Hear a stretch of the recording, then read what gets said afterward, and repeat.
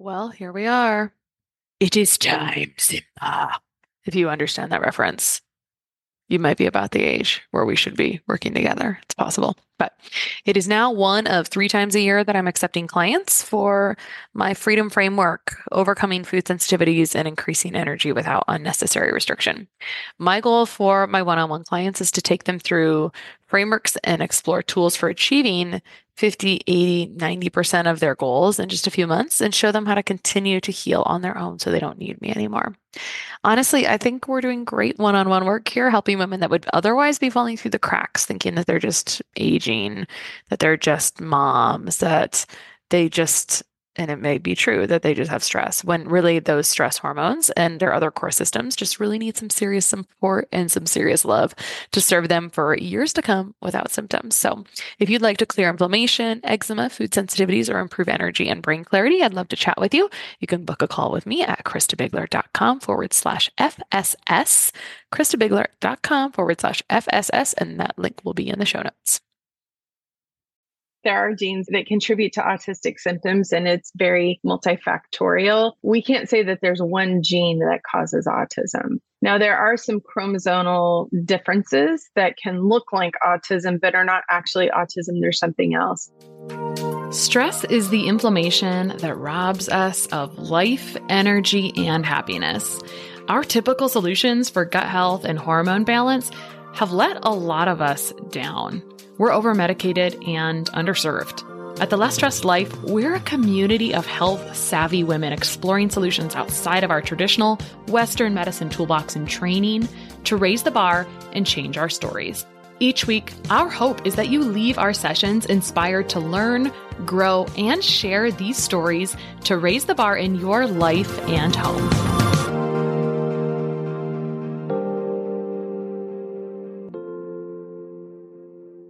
All right, today on The Less Stressed Life, I have Dr. Emily Gutierrez, who is the Chief Scientific Formulator and co-founder of NeuroNutrients and has over a decade of clinical experience managing patients in her busy practice with NeuroNutrition Associates, one of the first pediatric-focused functional medicine practices opened in the United States. Dr. Gutierrez received her doctorate from Johns Hopkins University with a focus in translational medicine as a doctor of nursing practice.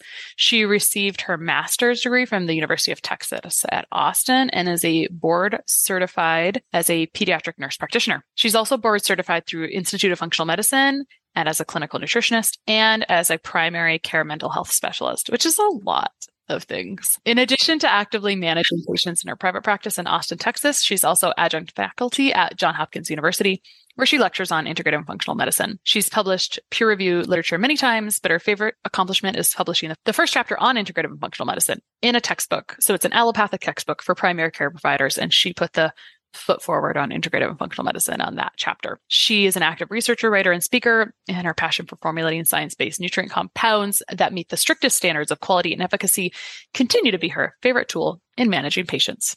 Welcome, Dr. Emily. Well, thank you for having me. Yeah, I'm having a lovely day. You're my second Dr. Emily today, and you're the second multi-board certified. I'm surrounded by geniuses today, which is lovely, and it's my favorite. It's my favorite because if I can be learning, that's my jam. So I know last week we did an episode on PANS and PANDAS, and we're publishing these in sequence, and that doesn't mean someone listened to that episode. So we'll give a little bit of background on your history, but I'll maybe ask it a little bit differently. Tell me about what translational medicine is. Oh, that's such a great question. Okay, so first of all, there's two ways that you can get your doctorate in nursing. One is PhD. So you can have a PhD and become a doctor, and that's creating new knowledge. A DNP, or a doctor of nursing practice, it's translational knowledge. So from bench to bedside, what we know. For example, we used to know that we should put our babies on their backs so they didn't have the incidence of SIDS, or sudden infant death syndrome, went down if you did that. We knew that for almost 30 years before actually it was a recommendation. So often what we know in science, as you know, sometimes it feels like drinking from a fire hose. We can know a lot of information and it becomes clearer and clearer and clearer, but how we're translating it to the bedside or into patient care, there's a big gap. So my doctorate is all about the translational gap. How do we take from what we know to be true, scientific, efficacious into actually how we're practicing medicine. I don't know if you went back to, if you were going to school like just straight, or if you were working for a while in between going back for your doctorate. I worked in between all of my degrees, definitely. And I remember from our conversation last week, you said, I hope I quote this right. You said, I felt woefully unprepared for my clients in Austin who were naturally minded, who wanted to know what essential oils to put on their child, or if they could alter their vaccine schedule. And you wanted to be helpful to them and collaborative to them. But you were like, oh, this was not in the medical degree to deal with people like this, right? Like it was a little different. And as a Texas girl, that was going to be your home. So there wasn't going to be a change in the people.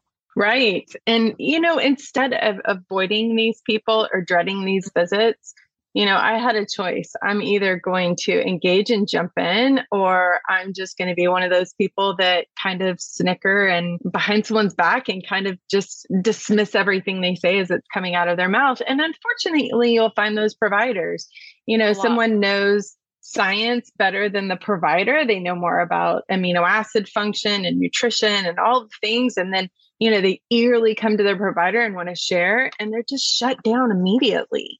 And I didn't want to be one of those providers. So I went on a journey to really teach myself and learn and find the resources to continue to learn. And I have all those degrees because I just love learning. I am a lifelong student and I will always continue to learn. Sometimes that offers me a few letters behind my name, but it's alphabet soup at this point. Does it matter?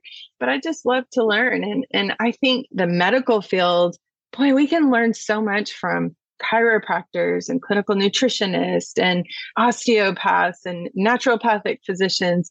There's kind of this, I'm a physician or I'm in this allopathic provider, so I am at the top of the food chain. And that's just BS. We can all learn so much from each other. And when you realize that, it sets you on a journey to learn from many different places. Yeah. Collaboration over competition is a great mantra. And you said about talking behind clients' backs and dismissing them. I mean, that was very much what it was like working conventionally for me. It was just how it was. It was just what was happening there. I think it's how people were removing themselves from like the seriousness of what was happening in the situation too. Sometimes it was like a buffering mechanism. It doesn't matter, but either way, right. Thanks for being inspirational. Well, and it's just very egocentric too. Just because you've attained this certain educational milestone in your life, it doesn't mean that you know more or better than somebody else, especially when it's a parent coming to you talking about their child, because I always assume that the parent knows more. And if there's something that the parent's feeling very passionate about or wants to explore or has a gut feeling about, I'm going to listen to that parent, because if I don't, everyone's in trouble. That is part of evidence-based medicine, right? It's the research, it's the patient's experience, and then it's your own historical and like your other experiences from your practice, from what you have. So I think we forget what that means. Sometimes that's a nice little Venn diagram. Yeah. I like that. A Venn diagram. Nice. And then not to mention when you like learning and you like challenges, which I'll say, by the way, my friend Robin said this one time and I never forgot. When you're shopping for a provider, look for someone who does like learning. Now that I think about it, as you said that, I was like, man, all my favorite providers love learning. That's what one of the women said this morning too. And I'm like, I see that all the time with those people. So it's a great asset, great trait to have to like learning, because it means you're never done. But maybe it's also like where you want to help, as someone else said today, you can help this person, but then you couldn't help this other person. And so you just wanted to continue to help. So there's either a mixture of boredom from the stuff you were seeing all the time, or the person that was a little more complex, is because you ended up with the more complex, interesting clients at this phase for sure. So your days are different and more, just more. And we talked a little bit last time that if you have a more complex case, you can't just run through it like super fast. It just doesn't work. And so you don't do it like that anymore. Your day is set up. So it allows you to spend a little more time with a case, which is what is needed at that level. So last time we talked about pandas. Today we're talking about autism, getting all the really wild, complex, hotly debated diagnoses. And you did such a good job telling us all about pandas. So let's get into autism. So let's go 101. With pandas, there's not an ICD-10 code, as you told us last week. There's symptoms, right? And there's like recognition of how you diagnose it. But autism has been around a little longer, I think, or we've recognized it a little bit longer. So let's talk about the history of autism. Apparently, it has jumped a lot in recent years. So how are you seeing that translate? And tell me about the diagnosis and just kind of like the 101 of autism, please. Okay, well, there's a few people that can give the official diagnosis of autism for insurance purposes. And those people are, child neurologists, child psychiatrists, developmental pediatricians.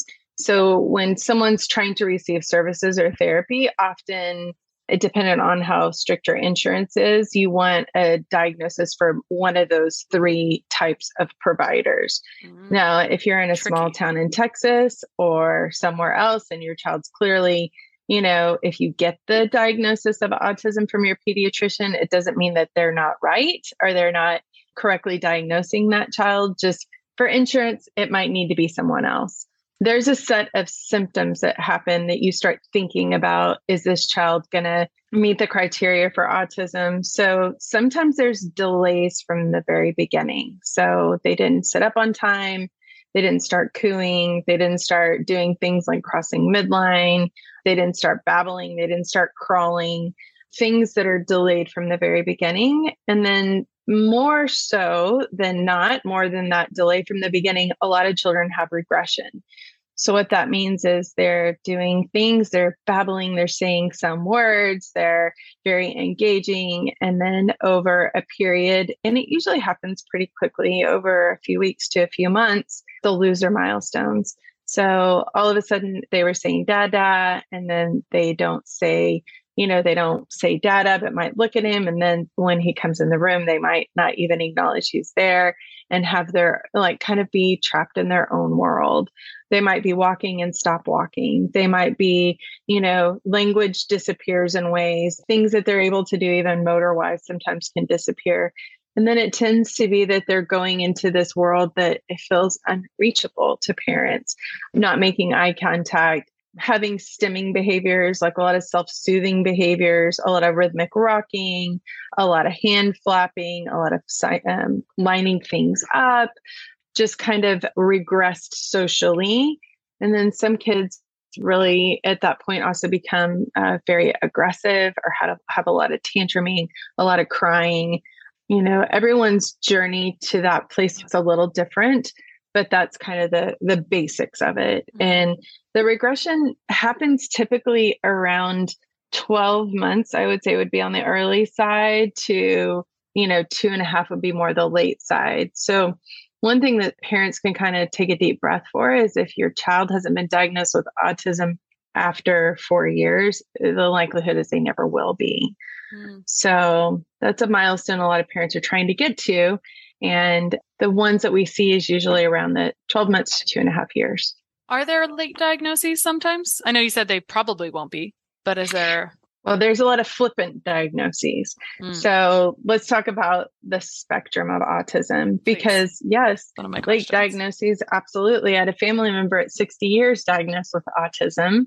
That's pretty late, right? To be in your 60s to get a diagnosis. Weird. So I think there's some casual throwing out, oh, he must be a little autistic, or maybe they're on the spectrum. And yes, after 4, you can see the diagnosis of autism given, but it's usually in a very high functioning child. So it's not going to be a child that's usually nonverbal, doesn't have skills, has a lot of the moderate to severe symptoms of autism, but it might be somebody that has some social awkwardness, maybe very severe ADHD. In fact, at a time we were starting to put ADHD on the autism spectrum as just being more high spectrum. And there's not an ICD-10 code for Asperger's or high functioning autism. There aren't those codes. It's all still just autism, but the range of autism can be, very, very mild to very, very severe. And then everything in between. Does sensory processing fit on this spectrum also? I don't think so. I wouldn't say a 6-year-old with sensory processing disorder has autism. Mm-hmm. However, their sensory sensitivity, either being a sensory seeker or a sensory avoider, these kids needing PT, OT, therapies when they're very young, like 2 or 3, you'll see a lot of that in the autism population. Mm-hmm. But you can have that in absence of autistic symptoms. Mm-hmm. Okay. So would there be like a top 5 hallmark symptoms for autism, or how do you start to, I know these are like more pretty significant, right? There's that regression. I think you said around 12 months, between 12 months and 2.5 years. You listed several symptoms. Then they might get a diagnosis from their local provider, but for insurance reasons, they may need this official diagnosis. So they may have to drive hours to see the right provider. Mm-hmm. Would you say that and the PCP... Go ahead. And wait a long, long time to get in to see those specialties. I learned from one of my new, very good friend who's a developmental pediatrician here in Austin. She was telling me a couple of weekends ago when we were at an autism conference that they only produce in the United States less than 20 developmental pediatricians a year. And so a developmental pediatrician is somebody that's pretty hard to access and get into. And their wait list usually is at least 6 months or a year to get into most of them. Wow, that's really tough. It's tough. It's very challenging. And in the world of psychiatry, if you're a pediatric psychiatrist, we have less of those than regular psychiatrists too. So most of these kids are getting in to see neurology first, pediatric neurology. And the pediatric neurologists, they might do additional testing when you go and see them. You can do something called an ADOS, which is, a scoring system. There's things that you can fill out and score, and there's different testing as far as like more specialized testing. But, when someone is autistic and you've been doing this for a while, it's very clear and very easy to pick up on, especially the more severe they are.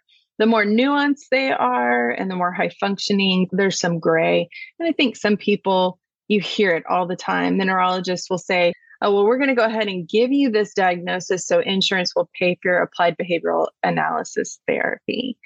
And ABA, or applied behavioral analysis therapy, is the number one treatment in the allopathic world for autism. It's a certain type of therapy that helps kids to start to function and re-engage.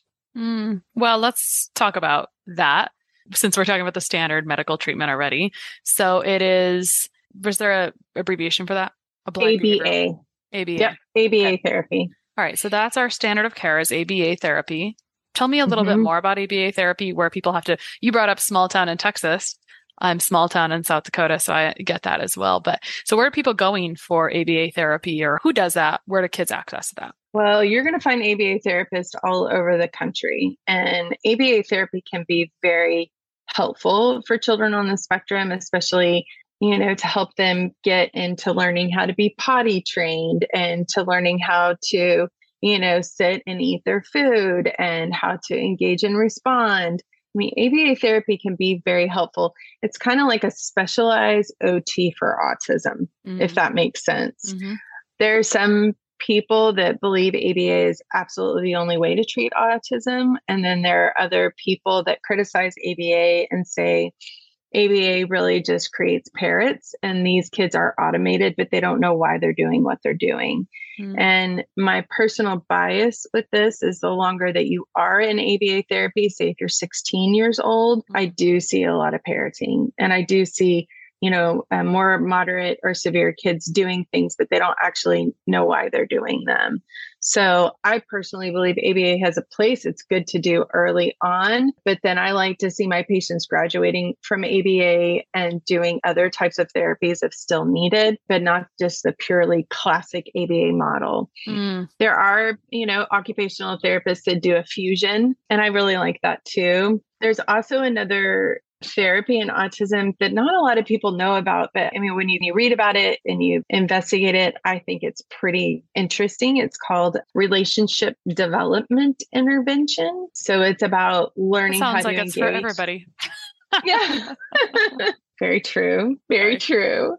So it's, for those people that are like, okay, I think we've gotten all we're going to get out of ABA, but our child isn't really engaged. And a lot of people, they end up, it's just the social component is really the most challenging part for them, especially the more mild your child is. So going into some type of social therapy or relationship therapy is where I like to see a lot of my patients graduating to. I have so many questions. I better hang out in standard medical treatment, that umbrella or cornerstone at the moment. So ABA therapy is probably going to be delivered by an occupational therapist that has some specialized training. Am I catching that? Yeah. Well, so they have to be specialized trained in ABA. Mm-hmm. So these are therapists that actually have a master's degree, and they are very, very specialized in this very specific therapy for autism. So it takes a while and it takes a lot of training. Yeah. I was just thinking about how this is handled in schools, because you're well versed with the insurance loopholes there. And I bet you have to have a diagnosis, because usually with schools, I don't remember the terms for this, but you get special adaptations, and sometimes depending on the severity, you may have a special person assigned to you. So it makes me curious about the training and the resources for schools, because they're dealing with it most of the time, aside from parents. Yeah. And you're not going to I don't know of any school systems in my view, not to say that they aren't out there and they don't exist, that are offering ABA services in schools. When you have a pretty severe child, say he's moderate and he's 2.5 years old, first of all, if your insurance doesn't pay for it, you got to be really, really, really wealthy to afford it, because it is so incredibly expensive. That's why insurances are such a stickler about who gives the diagnosis. So, some families could be, pay $10,000 to $15,000 a month for ABA therapy if they don't have insurance covering it. It's very, very expensive. So if you're lucky enough to get your insurance to cover it, you also have to live in a town where there is access to it. So in small towns, I do have patients that are, live an hour away from the closest ABA therapy center. So they'll either drive and do it a couple of times a week, or they just won't do it at all because it's hard to access. And that's kind of the stickler with ABA. Most kids that get ABA that are moderate to severe, you're going to be doing 40 hours a week. So it's a full-time job that they're doing ABA therapy. Wow. Yes. And how long do they usually do it for? Because you talked about sometimes a 16-year-old child and then this parroting. So I'll classify that in a moment. But how long are they usually doing ABA if you're doing it for that much? It's like a full immersion right there. It is a full immersion. I see kids doing ABA up to, 8 years old. Typically they start with a really intense period of time that they're doing, like 40 hours. And as they get better, they have less hours. Maybe they'll go to 30 hours and then 20 hours. And then we're going to ABA a couple of times a week. What I see in my experience is parents say, yeah, we did ABA for 3 or 4 years. Now we're moving on to something else. That's what I see typically. But it depends on the ABA center and the therapist itself. Is, maybe they believe that child needs to do it until they're, 16 or 17. I'm not sure. It's not the norm for me to see a teenager in ABA therapy, but I certainly have. Mm-hmm. Well, this makes me think about the prevalent, because I think where I would live, you wouldn't do this, or you would see what other options you have, which we can get to. But what is the actual prevalence of autism? Well, it's changing all the time. So I think the prevalence now is 1 in 54. And there's more boys than girls. And as we look over time, that number becomes lower and lower and lower. So, 1 in several hundreds decades ago to every year, as we're doing an assessment of how many children in our population are autistic, that number increases. And it's increased over time. Recently, they had an increase with the CDC. There was another increase. I don't know if exactly it's 1 in 54, but it's around there. Sure. And it's always more boys than girls typically. And when I have girls that are autistic, they're usually more severe. Interesting. So did we cover rule outs and rule ins when a child is first diagnosed, do you think, before we kind of continue down treatment pathways? Sure. One of the rule outs that a lot of neurologists and everybody's looking for first is there something else chromosomal that's going on? Is this genetic in some way? Because right now, while we could argue that there are genes that contribute to autistic symptoms and it's very multifactorial, we can't say that there's one gene that causes autism. Now, there are some chromosomal differences that can look like autism, but are not actually autism. There's something else. For example, I had a patient when he was 10 come to me, clearly had a lot of autistic symptoms. and they had never done a chromosomal microarray because their pediatrician had diagnosed this kid with autism. He had clear autistic symptoms. And so a chromosomal microarray is kind of a basic genetic test, just making sure all your chromosomes look okay. And so I was beginning to work with this family and I said, well, we haven't had that done. I think it's an important test to do. So let's just mark it off our list.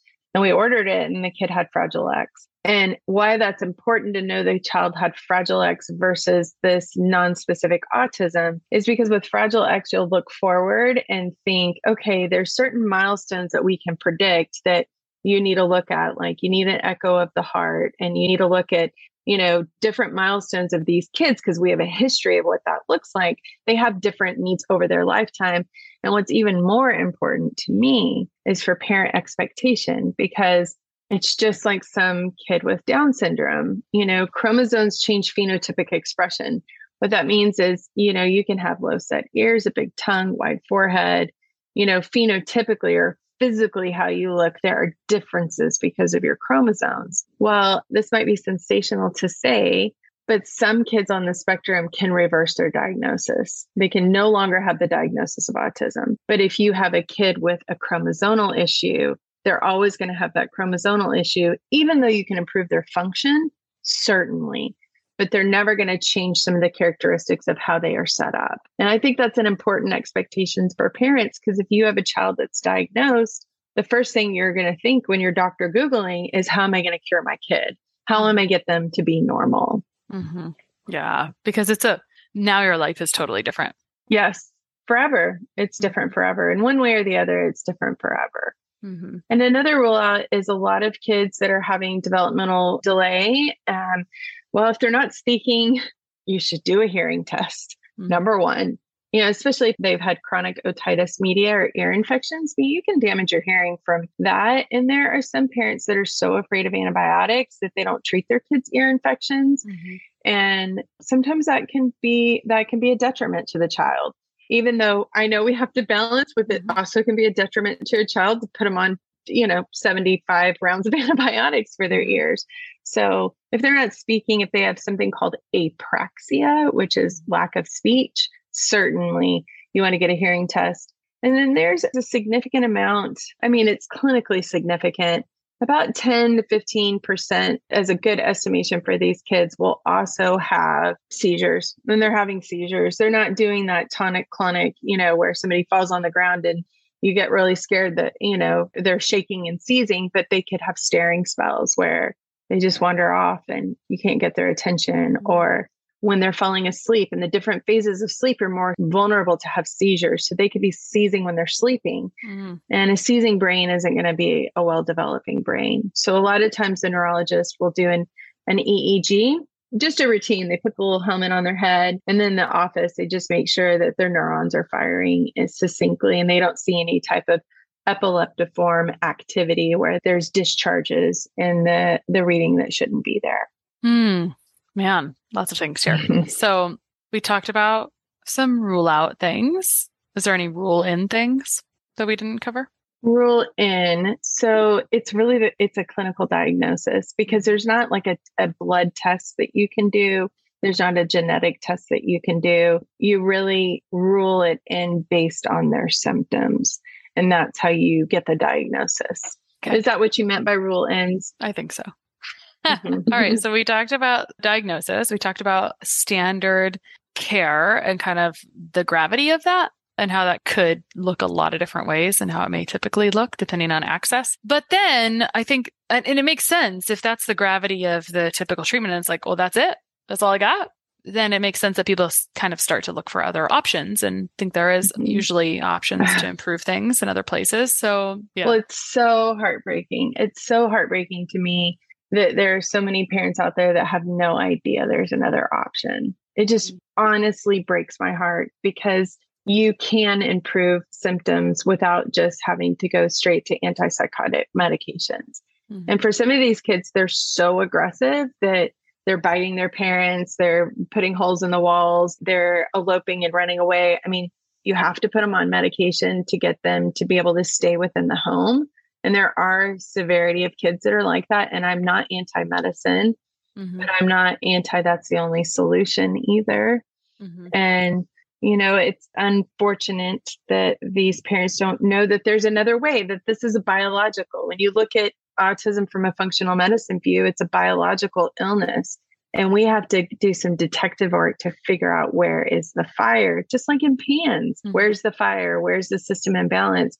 What is stressing out the body that it shouldn't have? And what is it missing that it needs to function optimally?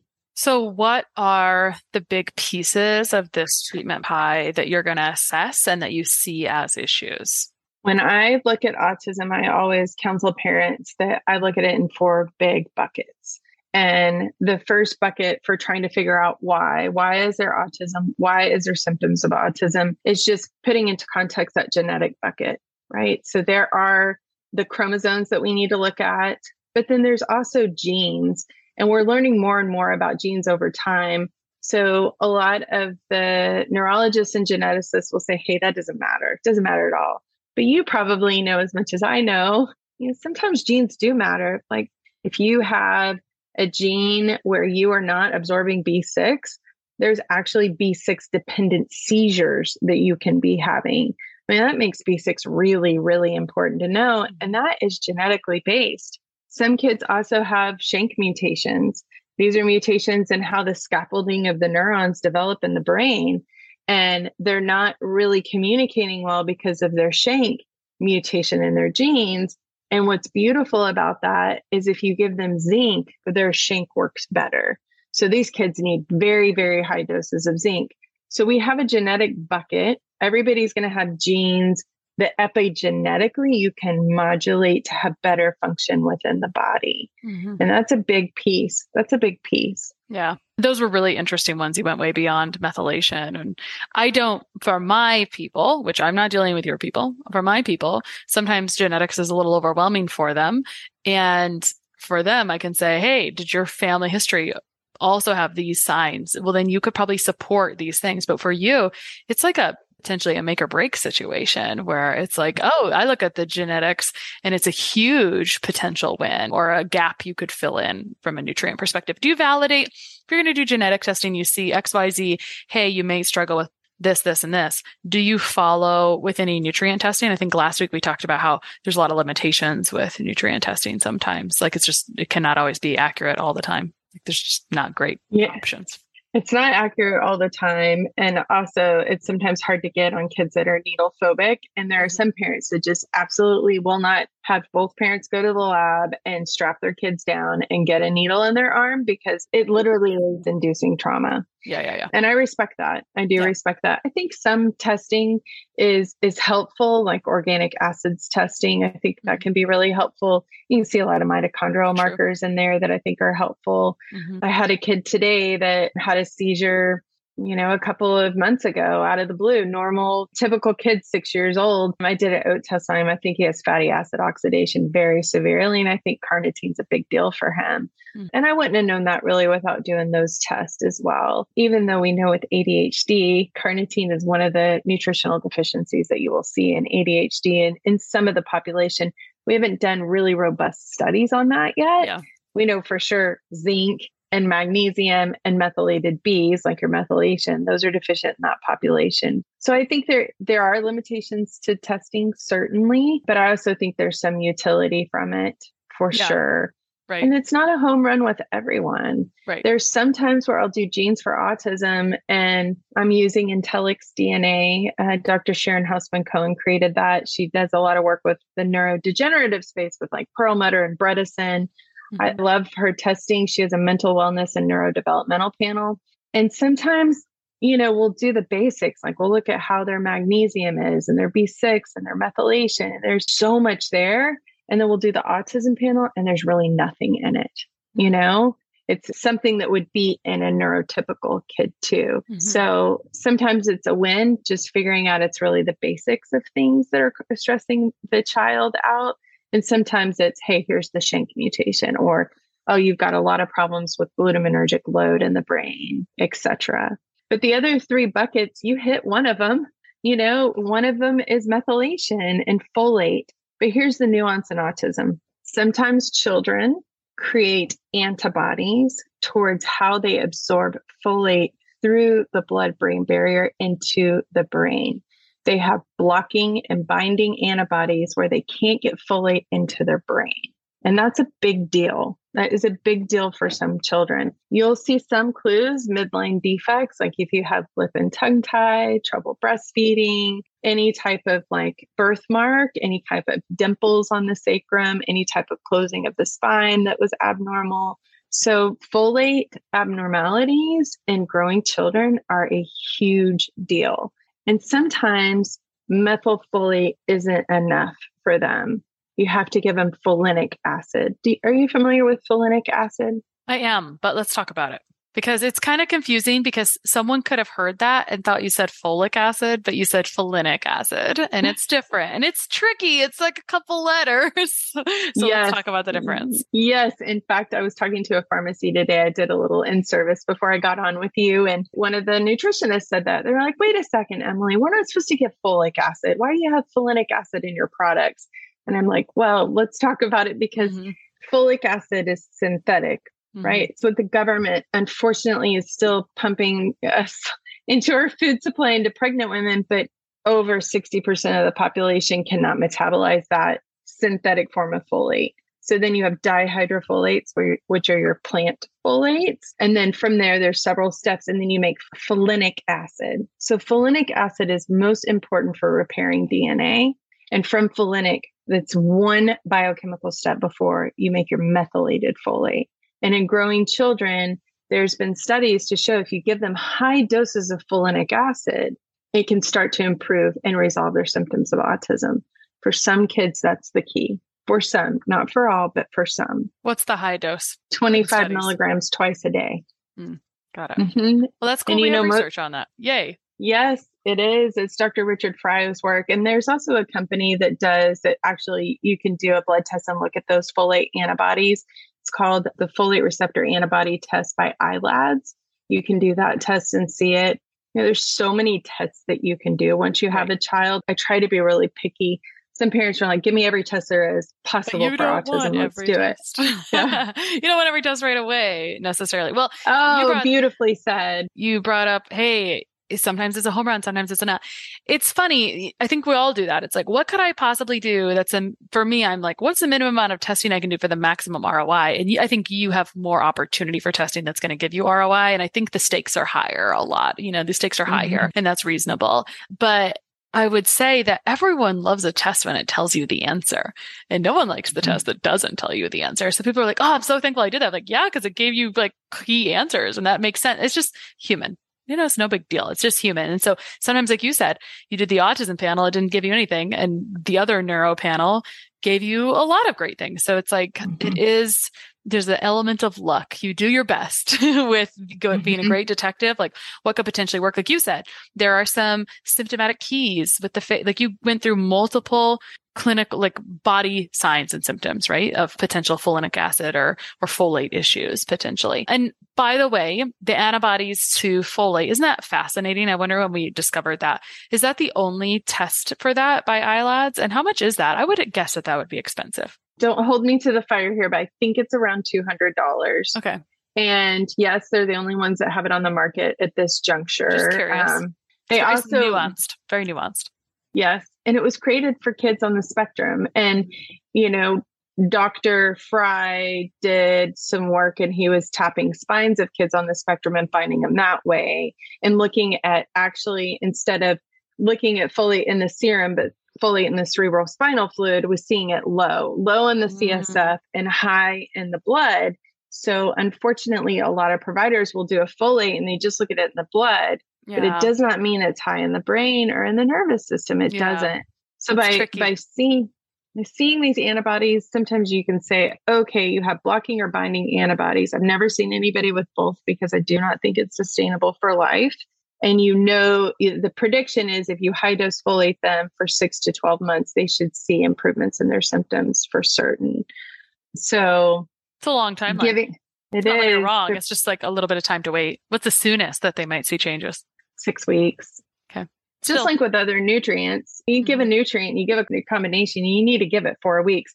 There are a few things. Okay, for sure. Lumbrokinase, you can see that and see increased energy after COVID, right? If you give it and somebody has kind of a post-COVID coagulopathy, you can see their fatigue start to kind of melt away very quickly. That's an exception. L-theanine, you should probably see something within a couple of hours. Also magnesium threonate. There's definitely things that have an immediate return. Right. But some of these things don't. You have to give it time to see efficacy. Right. So with the folinic sense. acid, it's usually around 6 weeks that parents start seeing it. But when they do, they're like, okay, we have more eye contact. We've developed a word. When they see that progress, they're like, we're in, we're going to do it. They're consistent because the payoff is so great. Oh, totally. Okay. So we're going through the buckets. We went through genetic chromosomal and then yet the second bucket is still methylation and folate issues. So very similar buckets and interesting, it's a big deal. What's the next? What are the other buckets? So redox abnormalities. So people that have a lot of oxidative stress from some type of toxicity, and it can be immunological toxicity, right? If they had a parent with chronic mold, chronic Lyme, if there's CMV, if there's infections, the immune system is a big part of redox stress, but also redox stress from toxicity. So, the people in my field that are treating autism, our assumption and pretty much a general consensus is our planet and our food and our mothers are more toxic because of where we are today, and our infants are becoming more toxic. And for some people that don't make good detox chemicals like glutathione, or their transsulfuration pathway has a lot of mutations in it, and they don't eat antioxidants and they have dysfunctional voiding, they become toxic. Meaning they don't urinate or have bowel movements, or they don't sweat or something. Exactly. They stay and play on a screen and they eat four beige foods and they're constipated and their parents are using Roundup in the yard. Not to blame any parent. I shouldn't have said that because it's not any parent's fault, period, that their kid is autistic. But some people are not mindful about toxicity because they don't believe they need to be. Right. It's very challenging though, because there would be everyone's going to do what they're doing. Like we're going to do what you know. And then when when the stakes are high and something like this happens, then you're going to maybe do everything, And so on the note of this bucket is, I've got to ask about the most common thing that comes up for parents looking for other stuff. And I think it just fits potentially under the big bucket theory is like, so what is the perspective? And I know this has been hotly debated, but I can't really leave an autism discussion without asking you where vaccines lied in the middle of this. Because people say like, hey, this is what happened. And the next day my kid is not like that. Right. So where does that fall? And is it just part of toxic burden bucket? Is that where you'd put it? I love it that you just said toxic burden. I love that. I love it. Because we're all on a continuum of health, right? And if it's 0 to 10 and 10 is death and 0 is perfect, what is the tipping point for regression of developmental symptoms? You have to have a burden before coming up to that point. And vaccines are meant to stress the immune system. That's part of the immune response. And I'm not anti-vaccine. I support a delayed schedule. And there are some that I would skip.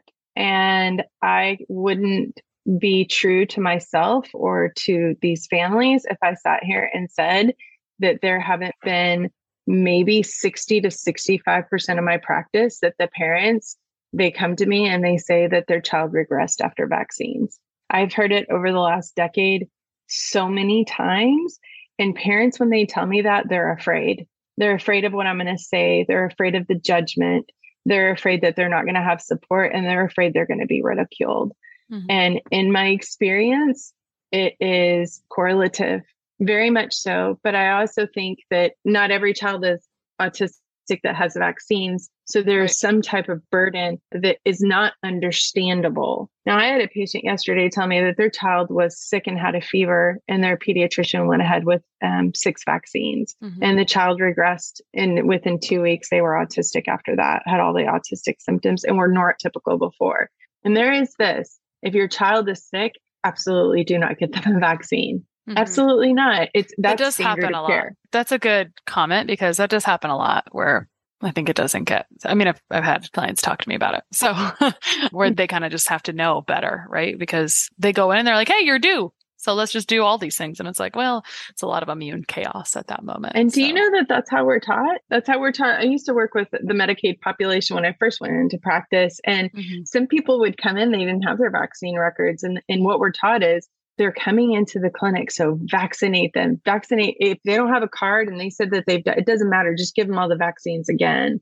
So it was this, they're in your care, so you should vaccinate them when they're in front of you, despite what their history is. And I think that that's dangerous. Yeah, that's not dangerous. Harm. Yeah. That's tricky because people can have strong opinions on either side, but toxic burden is a thing for sure. And, my history is skin stuff, which is a mechanism of elimination. And I didn't do my genetics early in my journey. Well, maybe like a year in. So maybe for some people that's early, but when I saw them and I understood my genetic predisposition for detoxification sucked, I was like, oh, well, makes some sense. I'm not saying that's like the fit for everyone. A lot of times you can just look at your parents. Why am I telling you this? Even though I don't think it's particularly relevant for like I think you have very specialized stuff. I say this because we all have toxic burden. And so to me, supporting toxic burden elimination and supporting like put less in and support how we get it out is something we can all do. And we should do. And like, let's not to me, it seems so uneducated when people say, well, you've got a liver, you're fine. It's like, my nutrient potential is not that awesome, right? Am I digesting and assimilating my nutrients? Am I getting all the nutrients in? It's like a full on factory down there trying to keep up, So, anyway, just thinking about what we can all do, right? Because prevention's the best step, right? Like, let's prevent anything we can, right? By reducing toxic burden. So, genetic stuff, methylation stuff, toxic burden. Sorry, go ahead. And it's interesting because parents that have kids with eczema now just think it's bad luck. No. It's just bad luck. They just develop eczema. It was going to happen. They had eczema when they were little. They don't think of it in terms of this is an organ system that's stressed and detoxification is a big part of it. I know. You brought up something before, the parents, they're afraid to be ridiculed. I mean, there's so much, we're so emotional before anything else. And so I actually don't put eczema as like an advertising point very loudly out there because, it's really important. Believe me, I had it all over my face and my neck, but it's a vanity metric and it like affects how you carry about your day. I mean, it's an important one. I'm not saying it's right or wrong. I have the same feelings anyone else who would have it on their face or on their body, but you have to know it's internal and external, right? So it's not just external, it's internally as well. So toxic burden bucket. What's the last bucket? The mitochondrial bucket. And it plays into all the other ones, right? Because if you have autophagy issues, your cells are junked up with debris, you're going to end up stressing out your mitochondria. And a lot of children on the spectrum have problems with mitochondrial energy. So in our skin, we barely have any mitochondria. In our brain and skeletal muscle tissue, we have thousands of mitochondria within the cells. And they're organelles that produce energy, but they're sensitive in a way. They have to have all these cofactors, like they have to have carnitine and fatty acids and their methylation, and they have to have coenzyme Q10. And a lot of these kids have toxicity and dysfunction in their mitochondria. So they have mitochondria dysfunction, not mitochondria disease. So that's a big clarifying point because the disease is more the genetic. They're seeing the geneticists. They're on extreme medications for it, but you can have dysfunction and not have disease. These are the kids that don't want to play, don't have a lot of stamina, have low tone, aren't developing alongside their peers. And it may not be just one of the bucket, but a little bit of everything in each bucket. So that's why the assessment is so complex because it's not typically one thing. It's typically one thing is the main driver, but you have multiple things that are also working against it. So I would say testing wise, there's not like insane, awesome. Like there's all kinds of things that will help lend to understanding that toxic burden bucket, but there's not just like one little thing to help you assess total toxic burden. And on the note of mitochondria, as we look at these 4 buckets for autism, which are, I think, fairly specialized, but yet we can make connections for other things. Like we can all support toxic burden. We can all support mitochondria, but this is like, again, stakes are higher. I can really see why the OAT test. So an organic acids test is a urine test, and it gives you all these nutrients and mitochondrial markers, et cetera. And Great Plains Lab, who's kind of like, I think, the OG oat test, they have done so much work with like autism and spectrum and all types of things. And I can see why, because they're checking so many boxes. That test is checking a lot of boxes for that particular case or that particular profile or client. Is there other testing that you like to assess mitochondrial function? Well, the same people that do the FRAT testing do something called a mito swab. So instead of going to have to go get a muscle biopsy, you can do a little swab, and then it'll come back with your complex chains on which ones. Sometimes there are overactive complex chains, and then there are some that are underactive. If we don't do any testing at all, if I were going to tell you what these children need the most that are on the spectrum, they need folinic acid, they need methylation support, they need high dose omegas, they need glutathione, they need carnitine, and they need coenzyme Q10. That's what most of them need. And you can pretty much do that and not do one test period. And you should see some improvement because you're supporting their methylation, you're supporting their mitochondria, you're supporting their antioxidants, you're supporting their fatty acid oxidation. And you're talking because you've got glutathione, which is supportive, it's a master antioxidant in the liver, right? Exactly. So carnitine, CoQ10, et cetera. Like those are mitochondrial nutrients. The folinic acid we talked about, high dose omegas we talked about last week being a reduce neuroinflammation for sure, if not other systemic inflammation, at least 4 or 5 grams. That's 4,000 to 5,000 milligrams, still standing for this conversation. And then methylation support. To me, this can mean lots of things. So what do you want to say about methylation support? I think that we have to be mindful of the cofactors in methylation. There's a lot of products out there that have B12 and folate. They have methylfolate in them. They don't have folinic acid for kids, which, there was also a study in the elderly population for neurodegeneration that they give folinic acid over 6 weeks and saw an improvement in IQ for the older population. So folinic acid is not just for young children. It's just especially important in young children. So B12 too, some kids on the spectrum do better, not with oral B12, but with transdermal or B12 injections. Riboflavin is really important and often forgotten in supplements. And of course, modulation of glutamate is probably the other thing that I'm constantly working at. So GABA is really inhibitory for the brain. Calmness, it causes kind of the downregulation, the sleepiness, the calmness.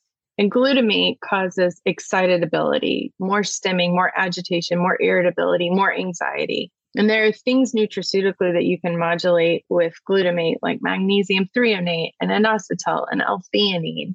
So there's also drugs that can be really helpful, like amantadine or memantine.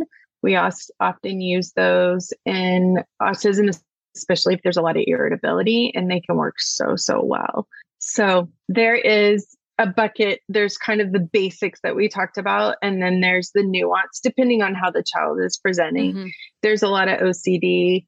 I like to use a lot of N-acetylcysteine because it can work so beautifully. If there's more agitation or stimming and stuff, sometimes we do use medicines. If a child isn't sleeping, then there are some medicines that are non-addictive that can help them sleep. So it just depends on the function of the child, what we'll end up using. But you don't always have to do testing. But when my patients come to see me, they want the data, and I'm happy to show them the data. And then it can really guide what we do and how we do it and what process we do it. That's another thing. The process of how you treat a child is also important. And I think the first step that everyone needs to be mindful about is lowering inflammation.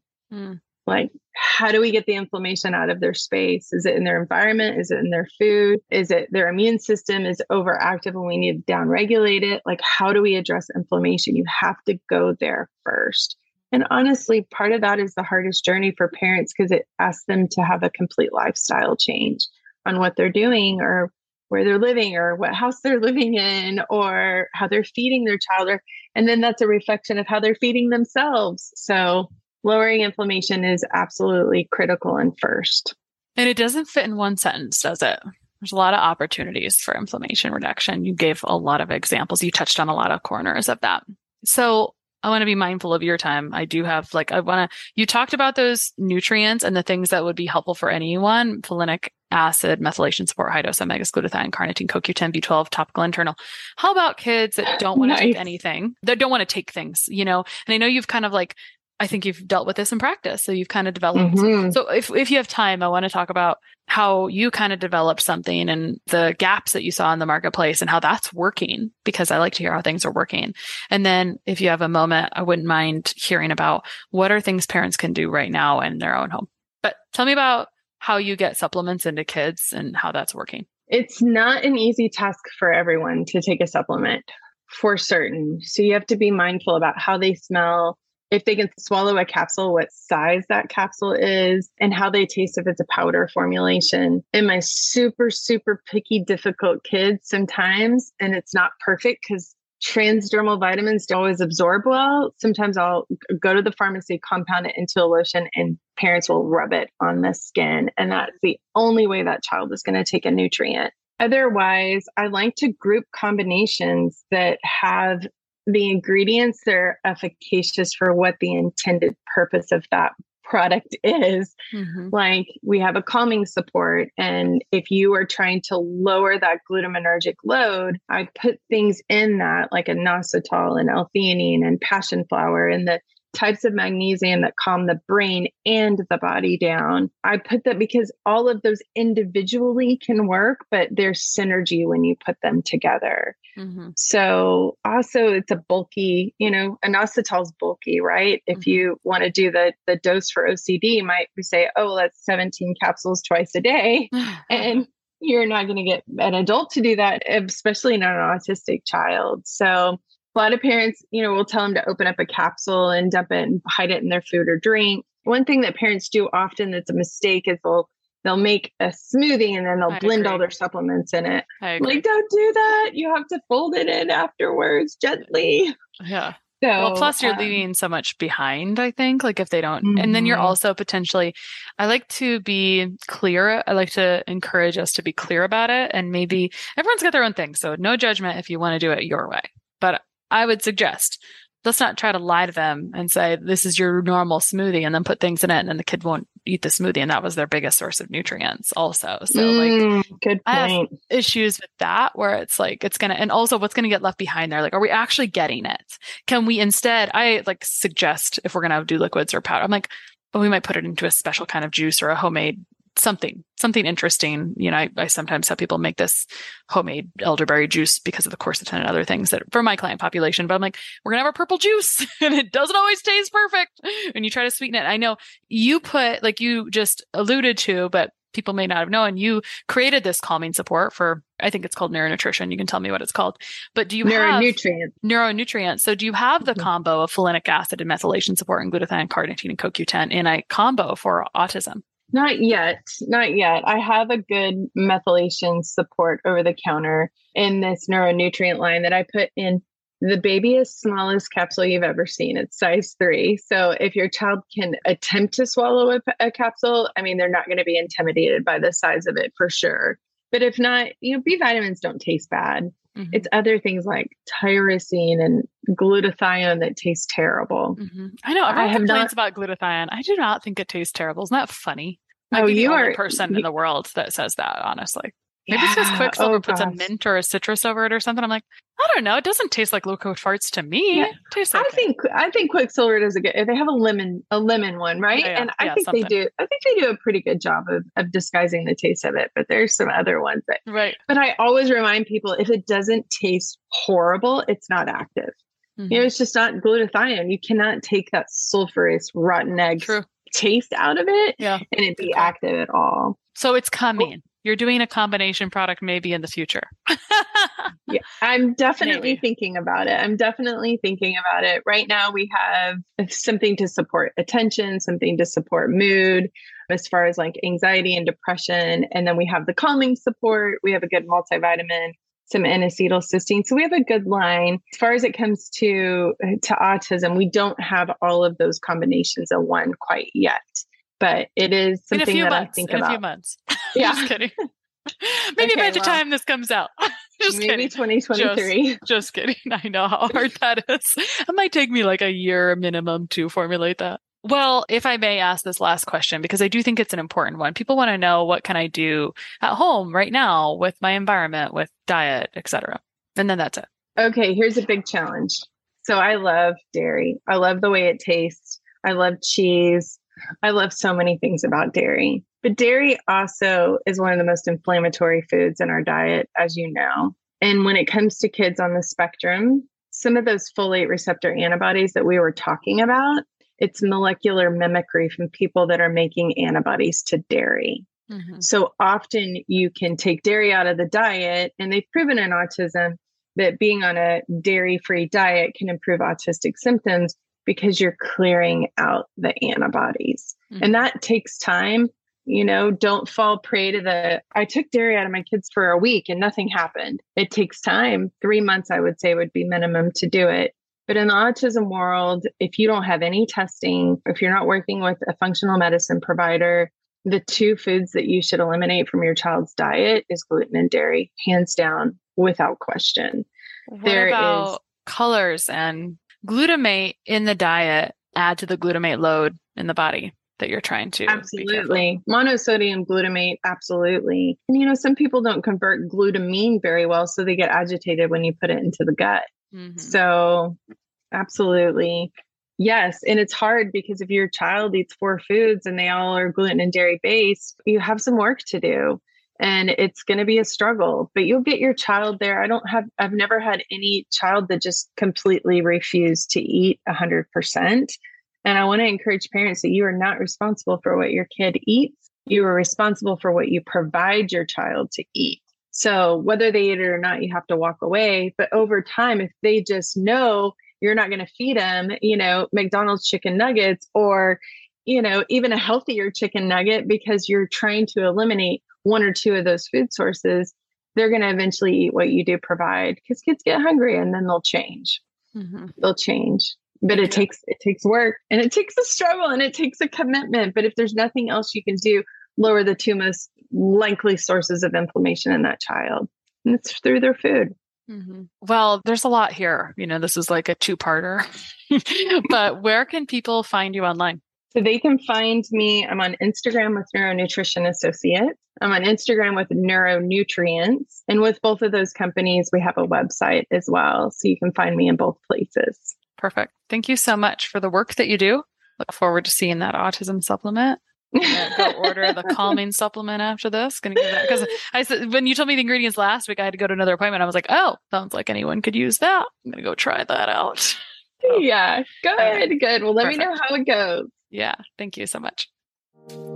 Sharing and reviewing this podcast is the best way to help us succeed with our mission to help integrate the best of East and West and empower you to raise the bar on your health story. Just go to reviewthispodcast.com/less stressed life. That's reviewthispodcast.com/less stressed life. And you'll be taken directly to a page where you can insert your review and hit post.